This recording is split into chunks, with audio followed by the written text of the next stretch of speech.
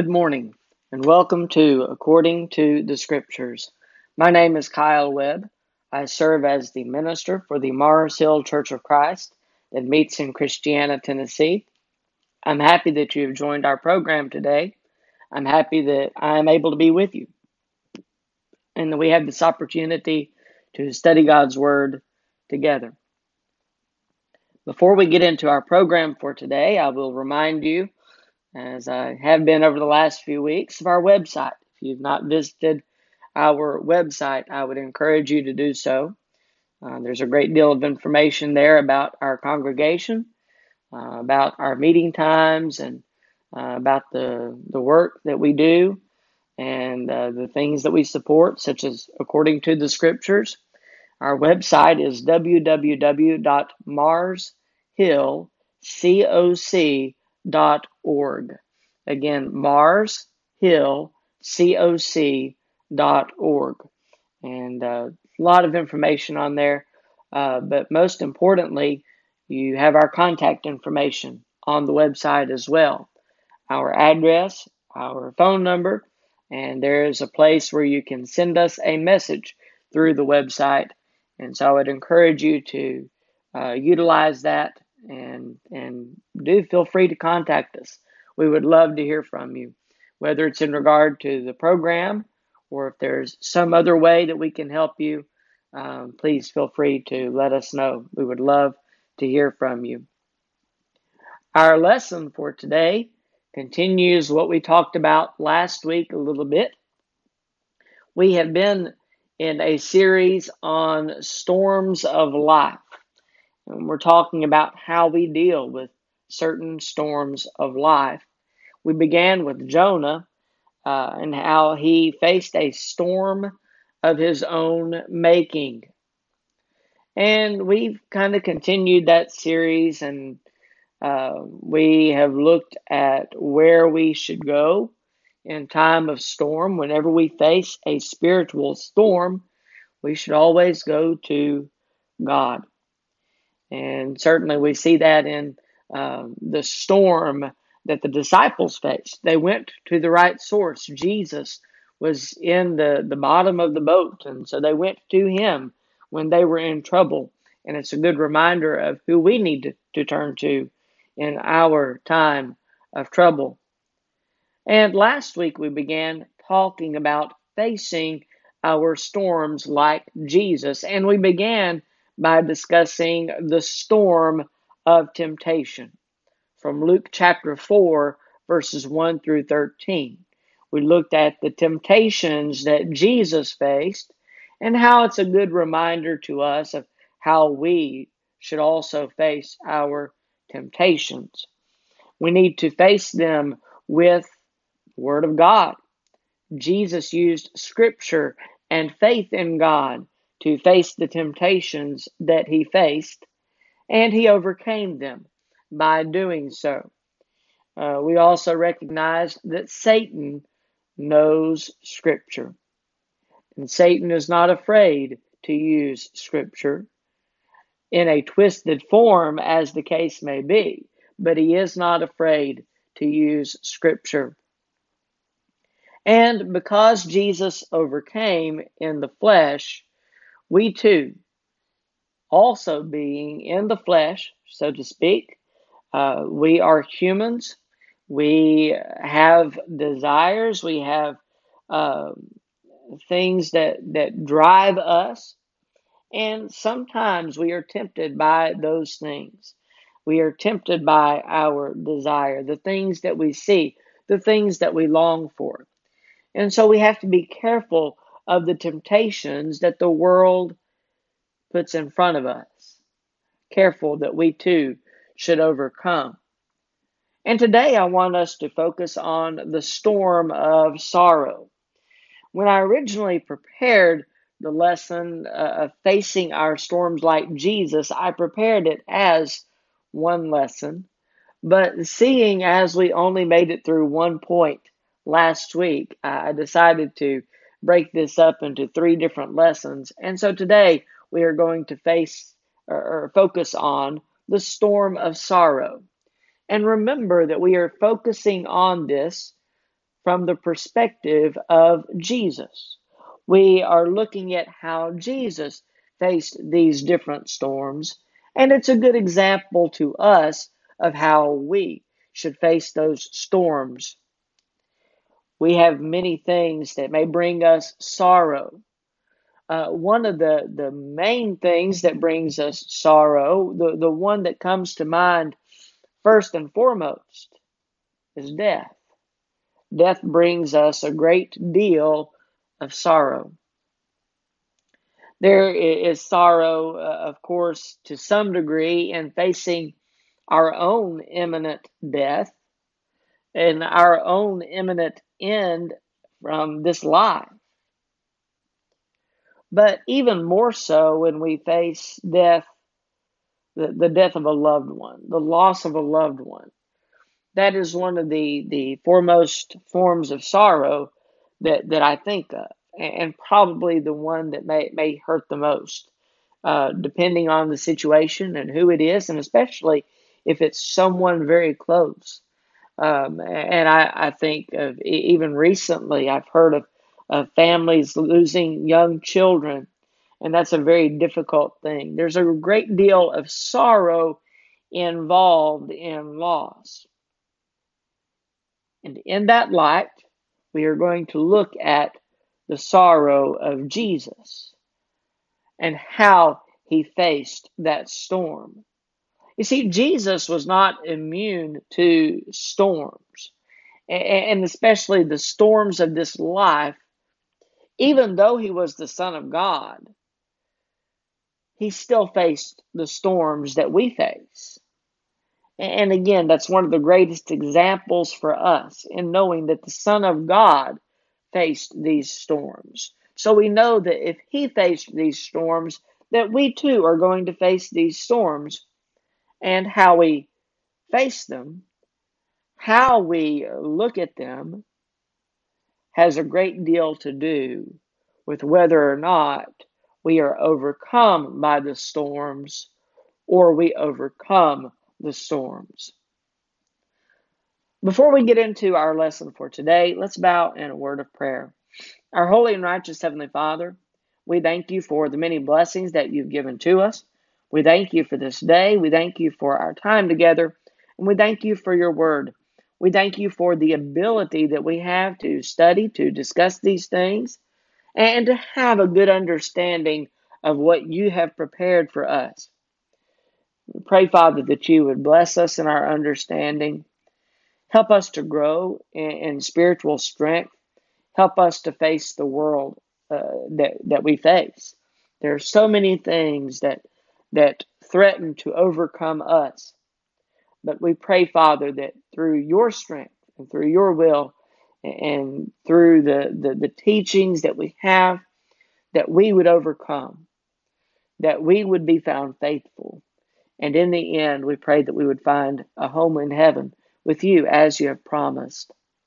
We pray that you would continue to bless us throughout this day, throughout our lives, that you would forgive us for our sins. And we thank you for Jesus. We thank you for his sacrifice that made the forgiveness of sins possible. And it is through Jesus that we humbly pray to you. Amen. Today we're going to look at John chapter 11, and I would encourage you to turn there and follow along with us. John chapter 11. As I mentioned a moment ago, I had planned to make all three of these things fit into one lesson some way, or maybe two, and we're going to space it out. We're going to take our time with this. And so I originally planned to look at verses 17 through 37, but we're going to go back to the beginning of the chapter because there are some things that we can tie in, that we can put this context into perspective, and how we can understand the sorrow that Jesus faced. In John chapter 11, and beginning with verse 1, John chapter 11, beginning with verse 1, I am reading from the New King James Version. We'll begin with verse 1, John chapter 11. Now a certain man was sick, Lazarus of Bethany, the town of Mary, and her sister Martha. And Lazarus, of course, was the brother of Mary and Martha. It was that Mary who anointed the Lord with fragrant oil and wiped his feet with her hair. His brother Lazarus was sick. Therefore the sisters sent to him, saying, Lord, behold, he whom you love is sick. When Jesus heard that, he said, This sickness is not unto death, but for the glory of God, that the Son of God may be glorified through it. I want to stop there for just a moment. In John chapter 11 and verse 4, when Jesus says this sickness is not unto death, another way of putting this from the New American Standard, it says this sickness is not to end in death. Jesus knew the sickness with which Lazarus was afflicted. He knew, and he doesn't say that he's not going to die. Jesus knows that Lazarus has to die in order for him to raise him from the dead. However, Jesus does say that this sickness is not to end in death. It is not to end in death. But he knows the purpose of this sickness, the purpose of the end that will be that the Son of God may be glorified through it. And so verse 5, now Jesus loved Martha and her sister Lazarus, or her sister and Lazarus. So when he heard that he was sick, he stayed 2 more days in the place where he was. Then after this, he said to the disciples, Let us go to Judea again. The disciples said to him, Rabbi, lately the Jews sought to stone you, and are you going there again? Jesus answered, Are there not 12 hours in the day? If anyone walks in the day, he does not stumble, because he sees the light of this world. But if one walks in the night, he stumbles because the light is not in him. These things he said, and after that he said to them, Our friend Lazarus sleeps, but I go that I may wake him up. Are there not 12 hours in the day? The way that the Jews configured their hours, there were 12 hours in the day, and 12 hours of light, 12 hours of night. That's the way that it was, at least as far as I can understand. If anyone walks in the day, he does not stumble. And we're not talking about physical day as much as we are talking about spiritual day. It is a truth that if we walk in the day, if there's light, then we will most likely not stumble. We're not going to stumble, at least because we can see where we are going. However, if it is dark, how many times have we gotten out of bed and stubbed our toe in the darkness of the night? And when it's dark, it's hard to see. And because of that, that is when we stumble the easiest.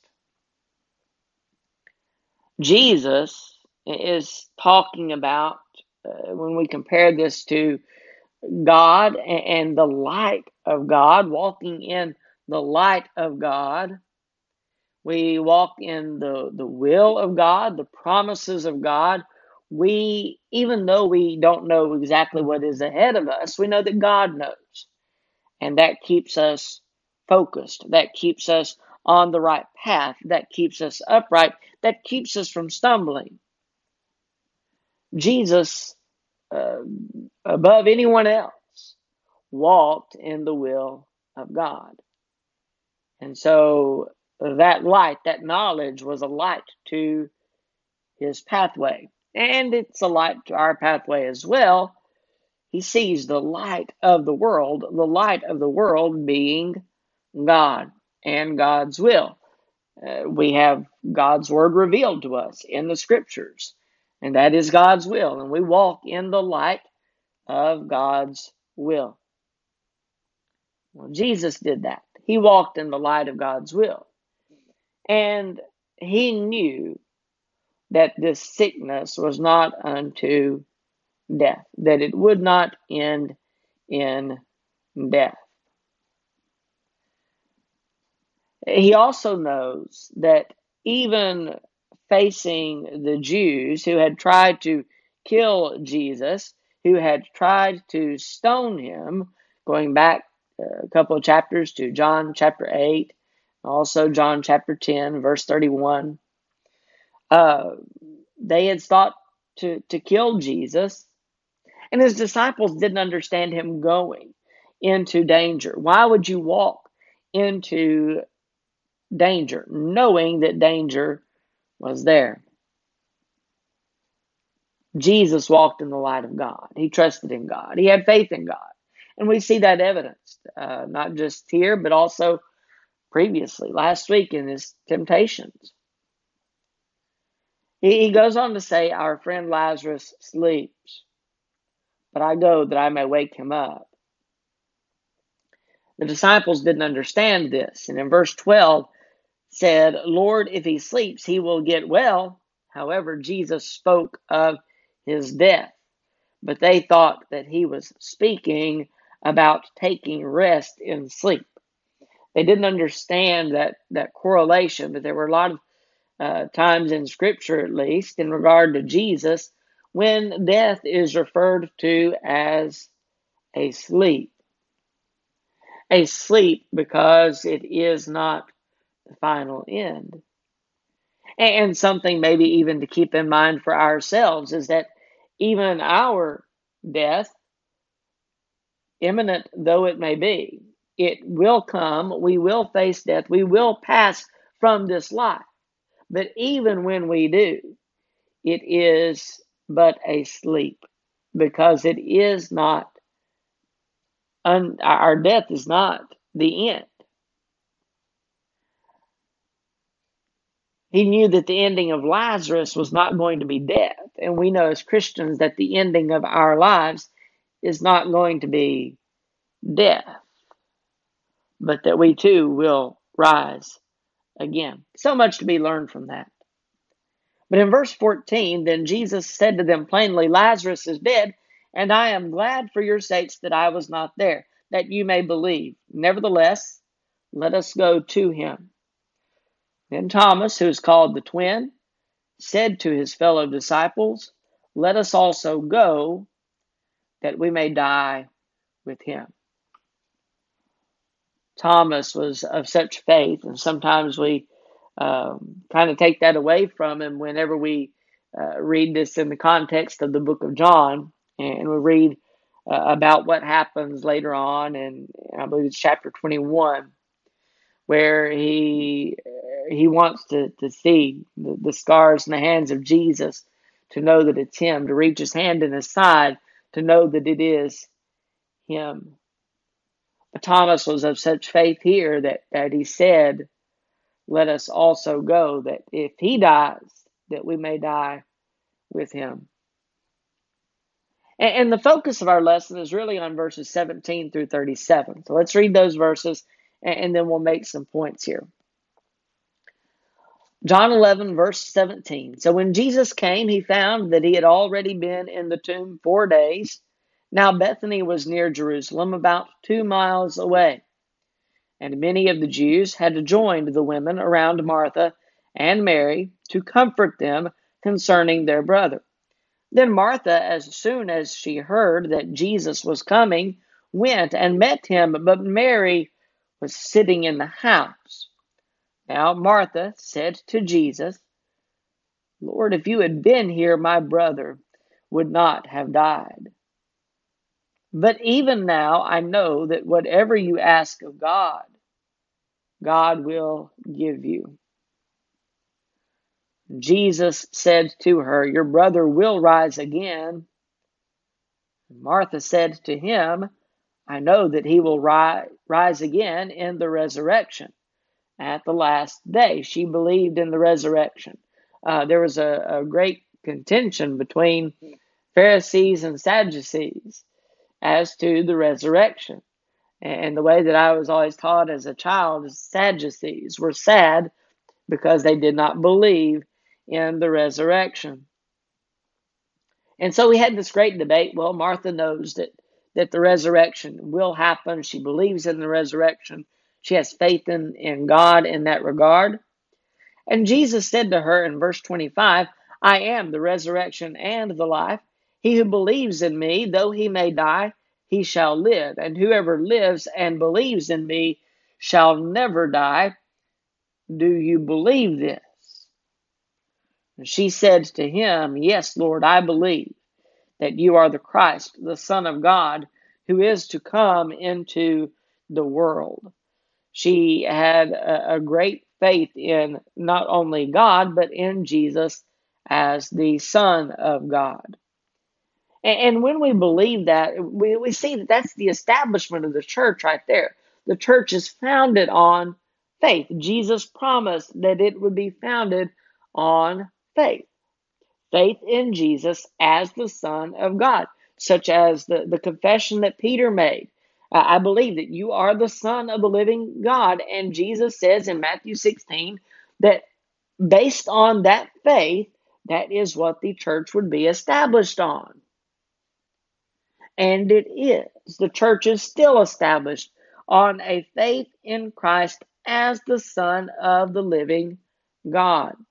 And so we make that great confession even today.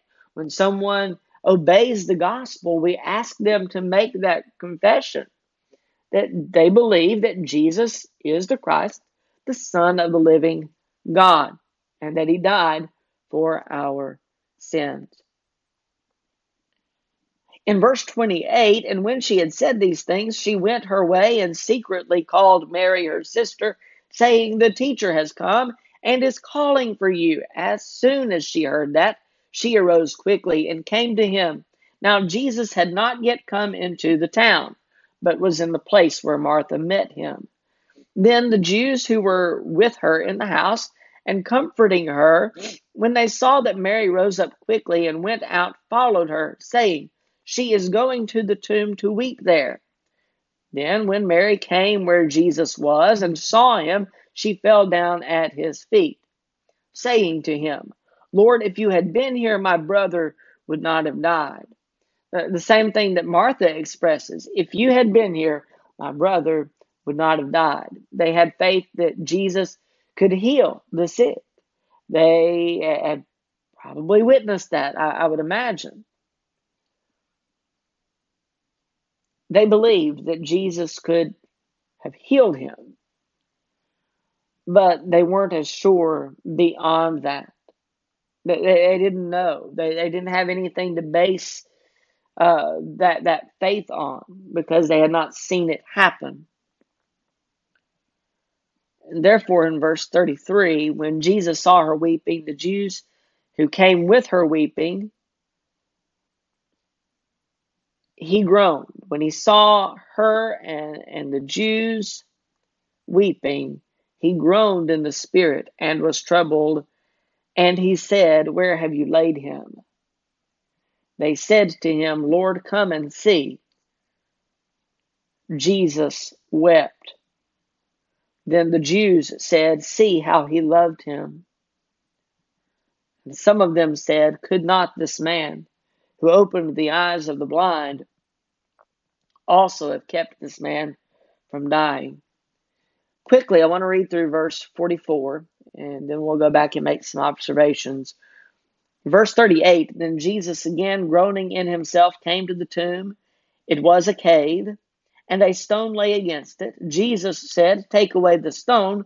Martha, the sister of him who was dead, said to him, "Lord, by this time There is a stench, for he has been dead 4 days. And Jesus said to her, Did I not say to you that if you would believe, you would see the glory of God? Then they took away the stone from the place where the dead man was lying. And Jesus lifted up his eyes and said, Father, I thank you that you have heard me, and I know that you always hear me. But because of the people who are standing by, I said this, that they may believe that you sent me. Jesus didn't ask that his prayer be heard because he knew his prayer was heard. He didn't ask for power because he already possessed that power, as he expressed in John chapter 5. But what he's praying here is a prayer of thanksgiving. And it's a prayer as an example, almost like the model prayer that he gave in Matthew chapter 6. It's an example to the people that they may believe that he was sent by God. Verse 43, now when he had said these things, he cried with a loud voice, Lazarus, come forth. And he who died came out bound, hand and foot, with grave clothes, and his face was wrapped with a cloth. Jesus said to them, Loose him and let him go. Now we can focus on this raising of Lazarus. There's much that we could compare that to, but our focus today is on the storm that Jesus faced in sorrow, the storm of his sorrow. I want you to go back to verse 36 for a moment and notice what it says. This is right after the shortest verse in the English translation of the scriptures, Jesus wept. But in verse 36, the Jews said, See how he loved him.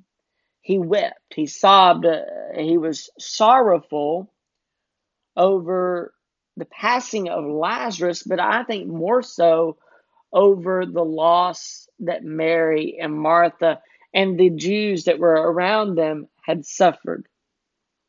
He was sorrowful for them. Sorrowful nonetheless. Did he not know that he would raise him from the dead? Absolutely he did. You can go back to verse 23 and find that your brother will rise again. Jesus knew what was going to happen. He knew that his sickness was not unto death. It was not to end in death. But he was sorrowful over the loss of Lazarus. He was sorrowful for his friends. He had great empathy, maybe sympathy. One of those words is probably better than the other. He empathized with them, though. He could sympathize with what they were doing, with what they were feeling. He understood, and he was sorrowful. Jesus sorrowed over the loss of his friend, just like we would. And maybe we sorrow more with the loved ones left behind. But Jesus was in sorrow. And it's not the only time that he is in sorrow either. We'll look a little bit more about that in his suffering in Luke 22. We'll look at that next week, Lord willing. But I want you to recognize that Jesus also faced the storm of sorrow. And when he did, what did he do? He turned to the one who could relieve him of that sorrow. His answer was God. Jesus turned to the will of God to be able to raise Lazarus from the dead. He knew that he could do that, and he knew that he would do that. But I also want you to recognize that we are not alone in our sorrows. Whenever we do face sorrow, and we will, we are not alone in our sorrows. Jesus was not alone because he had God. and because he had faith in God. But also Mary and Martha were not alone because they had Jesus.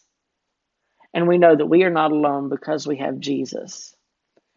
That he is facing our sorrows with us, that he is bearing our burdens. The whole reason that he gives us the invitation to come to him in John chapter 11, or Matthew chapter 11, sorry.